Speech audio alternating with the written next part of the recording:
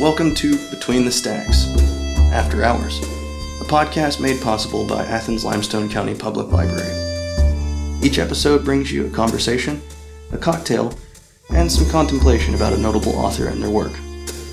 So grab your favorite beverage and let's go between the stacks, After Hours. Hello, this is Jennifer Baxter, the Library Director of the Athens Limestone Public Library, and we are coming back to you with an episode of Between the Stacks, After Hours. Woo! Okay, so, as in our last episode, what we do for After Hours is we choose a cocktail in alignment with either an author or a book when we go and take a deep dive into that author or that book while, what is the word I'm trying to think of? While enjoying. While partaking of a special beverage. A special beverage, yes. Mm-hmm. So today's topic is Alain de Botton, who is a Swiss philosopher. He's a modern-day philosopher. A large portion of what he discusses is love, the topic of love. Right. So we actually chose The Lady Killer. The Lady Killer. Have you ever had a Lady Killer before? I haven't. Me either. I have not. This will be our first Lady Killer together. So we chose The Lady Killer because love, and also the creator of The Lady Killer is Swiss. Nice. Mm-hmm. He's a Swiss bartender, and it actually won some fancy international cocktail award, the IBA International Cocktail Challenge in 1984. Oh, the year I was born. Oh my gosh! I was thinking it was almost a good year because I was born in 85. Almost. Okay, so what I'm going to do, I'm going to mix this drink while I tell you what goes in it. Do it. Okay, so there's quite a few ingredients, and I went all around the world today trying to collect said ingredients, and I made a few mistakes. So we're going to have as close of a version to the Lady Killer as we can. So the first ingredient is gin.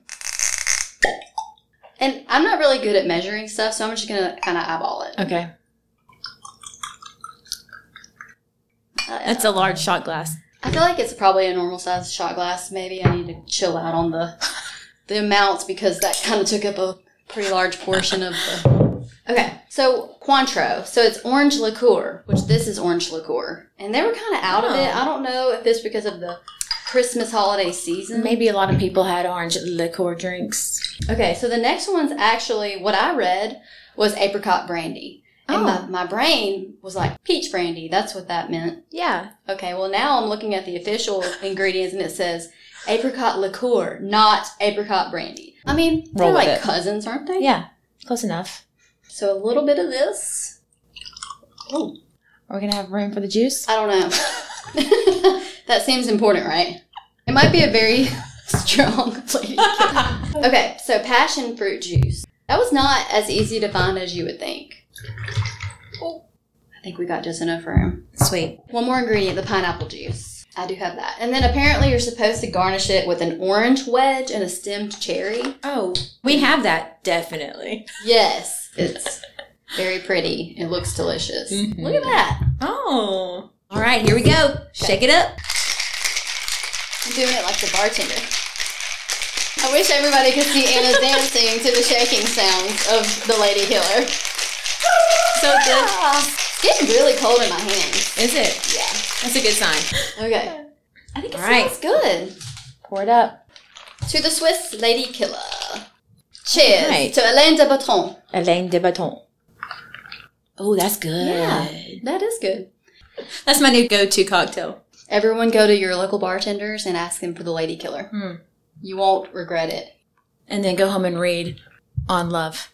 On Love. So that's the book we both read, right? Right. Except mine was like a different version of the same book. Yeah, so it seems as though he first wrote essays on love, and that was the British version. I think On Love is like the American version that came out. It was re-released as On Love. Interesting. Yeah. So he wrote this book. It was his first book. Mm-hmm. And he wrote that when he was 23 years old. Oh, wow. Yeah. 23. It's impressive. I mean, he probably didn't have much experience in relationships, but it's very shocking how poignant it is. And it seems as though only someone with a lot of relationship experience would be able to write a lot of the points that he does. Yeah. I remember when I was 23, I definitely didn't have that kind of perspective. But like in or maturity. Exactly. And I think I mentioned this to you before. It's almost perfectly written like a new love story. Like, I remember these moments in my very I think I met my ex-husband when I was 21, and then we started dating when I was 22, married by 24. Mm-hmm. So I remember experiencing a lot of these frustrating moments.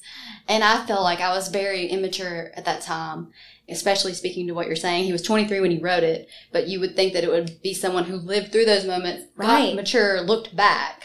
Because this book is not only about the philosophy of relationships, but it's a novel. So it's a novel, and it spans the course of a relationship. And he's in a relationship with a girl named Chloe, and she's a lady killer. Chloe. And so it's really a story about their relationship, but he weaves in different philosophies throughout the relationship. It starts with idealism, and it goes all the way to like fatalism, and Marxism is in it. It's interesting because the way he relates it to the typical struggles of relationships, the highs, the lows, he gives everyday experiences to portray different philosophies. And what's shocking to me is when I read it, I'm like, oh, I've been there. Yeah. I've had that experience in a relationship before. So it's shocking that he was 23 when he wrote it. Yeah. So in the book On Love, one chapter that really took me back to early dating is the chapter on authenticity, about when they went on their first date. And he asks her, would you like some wine? And she replies, I don't know. Would you like wine? And he says, I really don't mind if you feel like it. And she says, it's as you please, whatever you want. Either way is fine with me. And he says, I agree. And so she says, should we have it or not? So what's happening in this chapter is they're both trying to put on a representative, and they're trying to be whoever the other person really wants them to be. And so it's just funny because I remember, in those early days, you're putting on a front for that person because you were trying to win them over. And he was concerned about how he should go about things because he wanted to be the kind of man that she wanted. And she was doing the same. And so therefore, neither one of them are ever going to see their authentic self.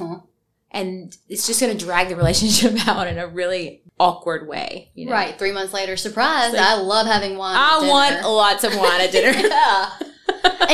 And sitting here listening to you and kind of thinking about that, maybe that's something we get better at as we get older because of those particular types of experiences. Right. And we get to them more quickly. Of course, it doesn't have to always be with drinking. I mean, on this show, it does. Do you like lady killers? Well, yes. Yes, I do. I'll have two. Yeah, but think about in relationships, friendships, or romantic relationships, business relationships. Who are the people that you're most drawn to? The people who are just themselves. Yeah. The whole chapter on authenticity gave me a giggle because it reminded me of all those times you're so concerned about being yourself. Yeah. For sure. And there's something to be said about a new relationship and trying to learn each other. And then there's this, I guess, probably this fear, right? That if you show who you really, really are in the beginning and they don't accept you, but you're being that core version of yourself, that rejection may sting a little more. Oh, yeah, absolutely. So you just kind of drop it out a little bit at a time. That's very true, yeah. I've been writing here and there, and I actually talk a lot about this kind of stuff. And even the way you were raised has a lot to do with your comfortability level of exposing your true nature to people. Because maybe you only, in my case, recently in the last few years got a handle of who you really think you are. Right. And not a polluted version of who you were told that you were. Right. And so you're very tender in that way. Yeah. It's fascinating that he was 23 when he wrote all this because it is exactly what every person goes through in relationships. When he talks about the fear of happiness, Chloe, they go on a trip together, and on the trip, they're having the best time. They're in Spain. They're having the best time. And all of a sudden, she has this debilitating headache. And the doctor comes to see her, and he names some sort of an illness that she has. And he's like, well, what illness is that? And he said, the fear of happiness. Oh, wow. And so sometimes we sabotage things because we aren't sure if we're allowed happiness, or we don't know how to be happy. We don't know how to just be content with being happy. Yeah, and that's very fascinating. It seems, too, and this is conjecture, but how could you achieve real happiness with someone else if you don't know what that means for yourself? Right. If you're not content with yourself. Right. You're expecting someone else to give you that happiness. And just like earlier when you say, know you completely, that person is doomed. Oh, for sure. You're both doomed. You have to really be your own best friend and love yourself and create for yourself so that you can be extremely happy. And then when you meet that other person, they add to. Right. Because I think Alain has said this in many variations and forms, but expecting someone else to create happiness for you is never going to work. You're setting you and your partner up to fail. That's exactly right. Yes. So they made a movie based on the book On Love. Mm-hmm. There's a movie called My Last 5 Girlfriends, and it's based on Love. Now, in On Love, he has one girlfriend. Chloe. And yes, Chloe. And she is part of all of the experiences throughout the book. In the movie, he is talking about the last 5 girlfriends, the last 5 important relationships that he had. So there's 5 different characters. What's interesting is that in the movie, the names of the last 5 girlfriends are, pay attention to the first letter of these names, Wendy, Rona, Olive, Natalie, and Gemma. Wrong. Why you will marry the wrong person. Wow, that's Isn't that cool. crazy? Yeah. So does he end up with any of them in the movie? No. Oh. He doesn't. They're all wrong. Well, and that's the same in the book. I don't want to ruin it, but Yeah. he doesn't really end up with Chloe. No. So we have that idealism into, what was the last thing you said? Fatalism. Fatalism. But it's not nihilism, because in the very end of the book, It's not he's nihilism. like, oh, there's this new chick. I like that, though, because it's, you may feel like you're going to die after this experience, but There's something around the corner. Yeah. there are so many fish in the Right. sea. Yeah. But it's also worth mentioning that you should probably find a fish that is your... You're compatible with. Yeah. And I don't remember this so much in the book as I do the movie, but in the movie, it shows where we end up projecting our frustration from something else onto our significant others. And he was saying, am I really upset with Natalie because she's loading the dishwasher too loudly while I'm watching TV? Or am I really upset because earlier in the day I had a work emergency that didn't work out in my favor? We always project that onto someone who's close to us. Yeah. Or we bottle it up and then we pass it on along the way. Self-awareness is Oh, key. yeah. And really just stopping in that moment and speaking what is bothering us and being very honest about our feelings in that moment. I've gotten to a point in my life where almost every time when someone lashes out or attacks, and probably maybe having children helps with this, you know, because you stop and you think, I know I'm not the problem in this moment. Let's time out and let's talk about why you're upset. Let's just get it out there. Yeah. Yeah, absolutely. And then you can move on. Exactly. And that's how men do. Women don't do that as much. I mean, let's be Move honest. on. I don't. You know, men can have a fist fight. Oh, yeah. Duke it out and then they're friends the next day. Yeah. Women will silent treatment, hold a grudge. We carry it for a while. Yeah. It's because we don't talk it out. And who's the first one in my relationship to ever say, hey, let's talk? It's Sandy for sure. Really? I feel like I'm really good at not holding things on things. That's very good. Because I feel like conflict resolution is real. You put it out all on the table. You identify your choices and your options. And then once I have recognized my options and my choices and I choose one, I feel like it's a character moment when you say, this is what I'm choosing and I'm going to be the living embodiment of this choice. Because if that's not the choice you wanted, then you're only lying to yourself and therefore lying to your partner. Oh, yeah. So I don't think that's fair. It's not. Give them the example about the shoes. Yeah, so, you know, they're still in the honeymoon phase of their relationship. They're very happy. She comes home with a pair of shoes. She was so excited about them, and she thought they were the best shoes in the world. She was so excited about the purchase, and he thought they were the worst shoes ever made. And he hated them, and he didn't want her to wear them, right? Yeah. Because he felt like it affected the way he viewed her. Or even maybe reflected on him and what he finds attractive. Right. Yeah, they argued about it. I think they threw things, or she threw things at him. So in regard to the shoes, this is what Alain de Botton says about how we view each other's flaws. The thing is that love gives us a ringside seat on somebody else's flaws. So of course, you're going to spot some things that kind of need to be mentioned. But often the romantic view is to say, if you love me, you wouldn't criticize me. Actually, true love is often about trying to teach someone how to be the best version of themselves. Yeah. Yeah, but shoes aren't part of the best. There's a lot of... I don't really like that quote, actually. a lot of conjecture wrapped up into that. Because just because you don't like my shoes doesn't mean that I'm not my best version of myself because you think my shoes are ugly. True that. But yeah, I mean, I would agree with that on a macro level. And you and I had a conversation about that particular part while we were reading it, and you said that if your husband didn't like your shoes, you would say, screw you. I think I do on a daily basis. Yeah. He hates most of the shoes I own, actually. He's like, I don't like them, but you like them. So. There you go. Y'all have matured past that idealism. And I think one of the quotes I saw that I really liked that Alain de Botton had been quoted saying is, marriage is really just a decision to live in frustration. Yeah. Just say, you know what? Nothing's perfect. I have to throw this in here right now, I think. I did a little more deep dive on him as a person. And I was surprised and not surprised to find out that he's an atheist. Right. But he's quoted in saying, what did he say? Let me find it. Here it is. I see religion as a storehouse of lots of really good ideas that a secular world should look at, raid, and learn from. So it's interesting that he's an atheist because I also do think he thinks that religion holds a lot of moral, ethical values that the secular world should. He was raised as a secular Jew. So, really? Yeah. And I didn't know what that meant, but I looked it up. Oh, well, do tell. Googled it. And it's a form of Judaism that focuses more on the human versus the creator.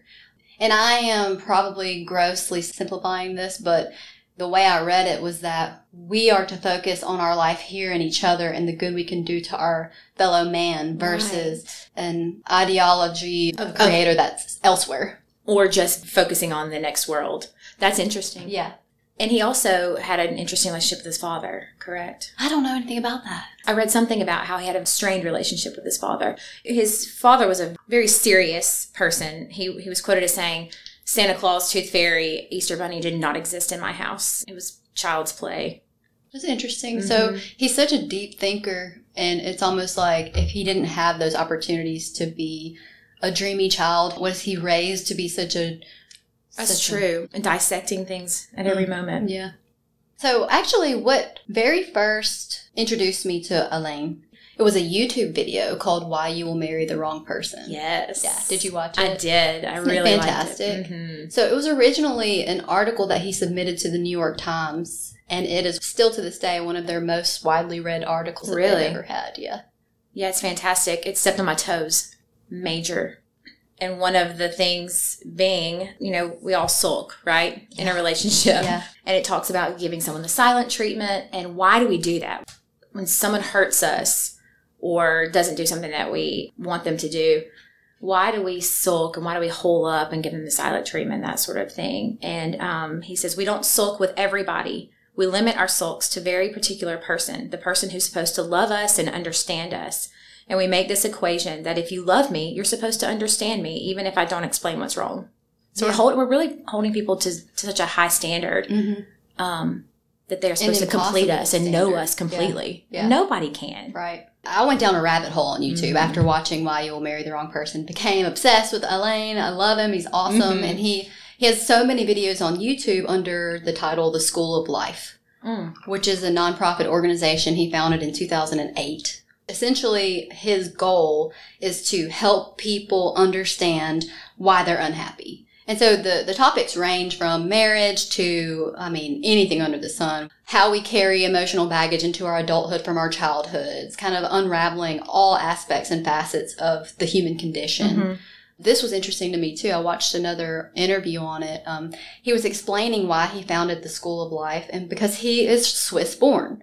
And the Swiss have all of this healthcare available. They have this very idealistic system. And yet he said that they're one of the highest suicide rates out there. Oh, wow. Yeah. And he was like, why? We've created a utopia and yet we're so depressed. And so that got him down this whole track of trying to unravel those things. So the School of Life is available on YouTube. They have a ton of videos. They have a website. They have books, articles, all kinds of really useful stuff, even on the work environment. But he did this podcast that I listened to called The True Hard Work of Love and Relationships. And one of the quotes that really stood out to me, I ended up writing a little bit about it myself. He said, so we have this ideal of what love is, and then these very, very unhelpful narratives of love. They're everywhere. They're in movies and songs.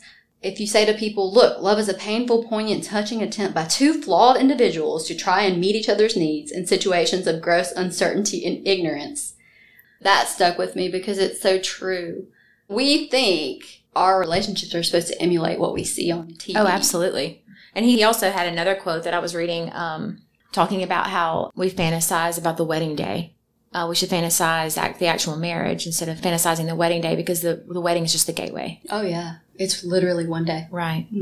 Of a lifetime, hopefully. And even if 50% of people get divorced. Mm-hmm. Maybe that's higher. I don't know. But it's still a lifetime. So even if we have the wedding day and then we have a marriage and it's not ideal and then we end that marriage, there's this lifetime of something that you experienced that profoundly changed you, that you continue to carry those pieces of what we learned into who we are. I think that a lot of people... Okay, so from birth, as a female, you can back me up on this or not. Maybe your experience was different. But you're born and they're like, you're going to be a wife one day. Oh, yeah. You'll be a wife and a mother, wife and mother, wife, marriage. I've always heard it as... women are expected to be martyrs for their family. I've never heard that, but I can see that. Yeah. And, well, that's the whole idealistic It's like we tell our children and our daughters, you can grow up and be anything you want. Except also you'll be a mother. Except, what are you doing, Mm-hmm. No, it's a very difficult topic, but yeah. It is. I always get in really deep conversations with people. I have a great friend. We ended up talking at length about what her mother emulated to her, and she felt like that impacted her marriage. And yet, in a different variation, she's doing things. And I said, I don't want you to get mad at me, but do you not see a connection between what you're doing and emulating to your children? Right. And what your mom did to emulate to you. Right. And she was like, no. And I was like, alrighty. Cool. Yeah. Me neither. But, that's what we talk about with generational characteristics, whether it's abuse or the way you view marriage or whatever. Your parents did this. You don't think you're doing that. You're literally doing it. You're embedding it into your children. They're going to turn around and do it to theirs. Yeah. What did you just say that made me think of something else? But you can have both. You can. And we need to actually empower and support women to be able to do it all. Yeah. And I think, too, normalizing that men can do both as well. Absolutely. And that there's a kind of a two-pronged thing there. Very true. Yeah. And you get so attached to this idea of what you're supposed to be, and the wedding day is idealized in culture, and there's not a lot of effort in terms of expanding and expounding. And maybe there is now because I'm 36. So we're talking about in the 90s. Right. But there wasn't as much talk about who you're going to be professionally and who a woman can be outside of that. Because like you said, there can be both. Mm-hmm. But we only really talked about one aspect of womanhood.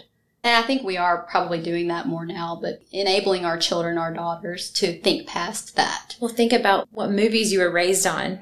What was in the entertainment, or what was always in your face. And Malcolm Gladwell does a really fantastic podcast on that subject of, when we were young, the Disney movies were princess gets saved by the prince. Every time. Marriage. Now it's changed these days, but Malcolm Gladwell actually goes back and rewrites the Little Mermaid story because he was so upset with the way it was written. It's really fascinating. Oh, were you and I talking about that before? We may have. The Little Mermaid. Yeah, she was obsessed. She was willing to give up her voice. And what symbolism is that? I know. I was just about to say that. That's so creepy. She gave up her voice for a man. I've got to see that through. I can't imagine a healthy man who would be happy. Would allow that. Yeah. Don't you want your partner to add to your life and who you are? Absolutely. I won't say who, but I went on a couple of dates with this guy, and we were at dinner, and I was talking, and he literally said, hush and eat your food. And I was like, wow. And the thing is, I was like, whatever. It wasn't offensive because I was like, this person's just not for me. And I think I started this chain of thought earlier and didn't finish, but people settle because the first real relationship we have, usually. And if it's at the right time in your life, you're like, well, shoot. This is it then. We get married now. That's what we do. And especially being so young, like who I was at 24 versus now totally different people. Right. I mean, maybe not totally different, but definitely a lot more depth and understanding of who I am, Right. my preferences. And so, you stumble into somebody, you're like, boom, get married. And then you're like, wow, this is not working at all. I'm super unhappy. Mm-hmm. But I'm not lecturing. I'm just giving my experience. Got it. Yeah. You can lecture me. It's fine. You can lecture me. I mean, you've been married for what? 11 years. 11 years. Yeah, and I'm just so thankful that I was at that time of my life and I was with my best friend, and that decision was a good one for us, That's know. Awesome. And I think friendship, that's a huge part of it. And he made a comment saying marriage is not so much about that initial fall in love as it is someone that you can actually be in business with. So, got to be a partnership. Mm-hmm. Just like when Andy and I took 3 kids to Disney World by ourselves, you have a business contract. You get it done. You know your part. Good job, Mom. Thanks. Yeah, you're welcome. So he's super interesting, Alain. Mm-hmm. He's multifaceted. So like we said, he's written 10 books. He's started the School of Life, which is really cool in itself. Go check it out. Actually, today I learned that he is a fellow of the Royal Society of Literature. Oh, wow. There's only 600 of them worldwide at this time. It's a group of notable authors and people who have created, and it's kind of, exclusive, I guess. There's only 600 in the world. But beyond that, he got into the idea of architecture. Yes. And how architecture affects your well-being and your happiness. Yeah. Right? The name of his book is called The Architecture of Happiness. Yes. Yeah. So, the whole idea of the architecture of happiness is our environment and how it impacts our lives and who we are. Mm-hmm. He created these actual, legitimate, real-life houses. It started with one. I think there's 8 total. They're homes over in the UK that the public can rent. What? Yeah. They are built specifically as these getaways for the public to spend time and reflect. Stop it. Yeah. So it's not just a book about how architecture can affect your mood. It's a living, breathing experiment. It's actually a thing. Yeah. One's really pretty. One's really interesting. Interesting. Are they very simplistic? The ones that I saw, definitely something you'd see in some sort of fancy schmancy architecture magazine, like beautiful, open, and a lot of colors. Each house is kind of built around a specific idea. And in one of the ones I looked at, there are 2 areas that encourage the person who's staying there to spend time in this specific area and reflect. And there was this monument with this quote on it, and it said, "All men's miseries derive from not being able to sit in a quiet room alone." Because when do we, really? I do it a lot. Well, good for you. No, because I don't have a hustling, bustling, wonderful family life like you do. I literally live by myself. So, yeah. But in that, I've had a lot of time. We forget how to do it, which is it's very healthy. Oh, yeah. But I've had a lot of time to reflect on everything. That's why I have so many opinions. Don't hang out with me. I like it. I'm the worst. You're wrong. Yeah. I am fascinated by this. It ain't cheap. And yet a concern for architecture and design is too often described as frivolous, even self-indulgent. The architecture of happiness starts from the idea that where we are heavily influences who we can be, and argues that it is architecture's task to stand as an eloquent reminder of our full potential. I love that. It really connects a lot too, and I think we probably learned this growing up and we listened to it and talked about it, but your environment sets the tone. Mm-hmm. So I've worked in libraries for how many millions of years, and a lot of times they're really underfunded, and so most of the libraries I've ever worked in were built in the 80s, and they're falling apart, and it really sets the tone of where you were. But when I came to Athens, and the day I interviewed, you were there, I was like, oh my gosh, this building is beautiful. Right. So much potential. And it's just big and open and new, light. Fresh. Yeah. It makes a huge difference in setting the tone of who we are. I actually am fascinated. I don't like that there's not much about he and his wife to read about online. Yeah, I thought the because same thing. He writes so much about happiness and about relationships and love and marriage. Of course, I'm curious about his marriage and his wife and relationship, but there wasn't much to read about it. I did the same thing. So I looked up like the biography of him. Okay, so there is not a biography on him. Right. It doesn't exist. Which I was like, that's really disappointing because we can't dig into him as a person. He shares so much philosophy and so many experiences that we don't know if he actually had or if he just is. Where did he actually hear about you? Yeah. If you're writing about these experiences, surely you have experienced them or someone has told you about some experiences. And it's not that because I agree with most of what he says, but exactly. How did he get there so quickly? Right.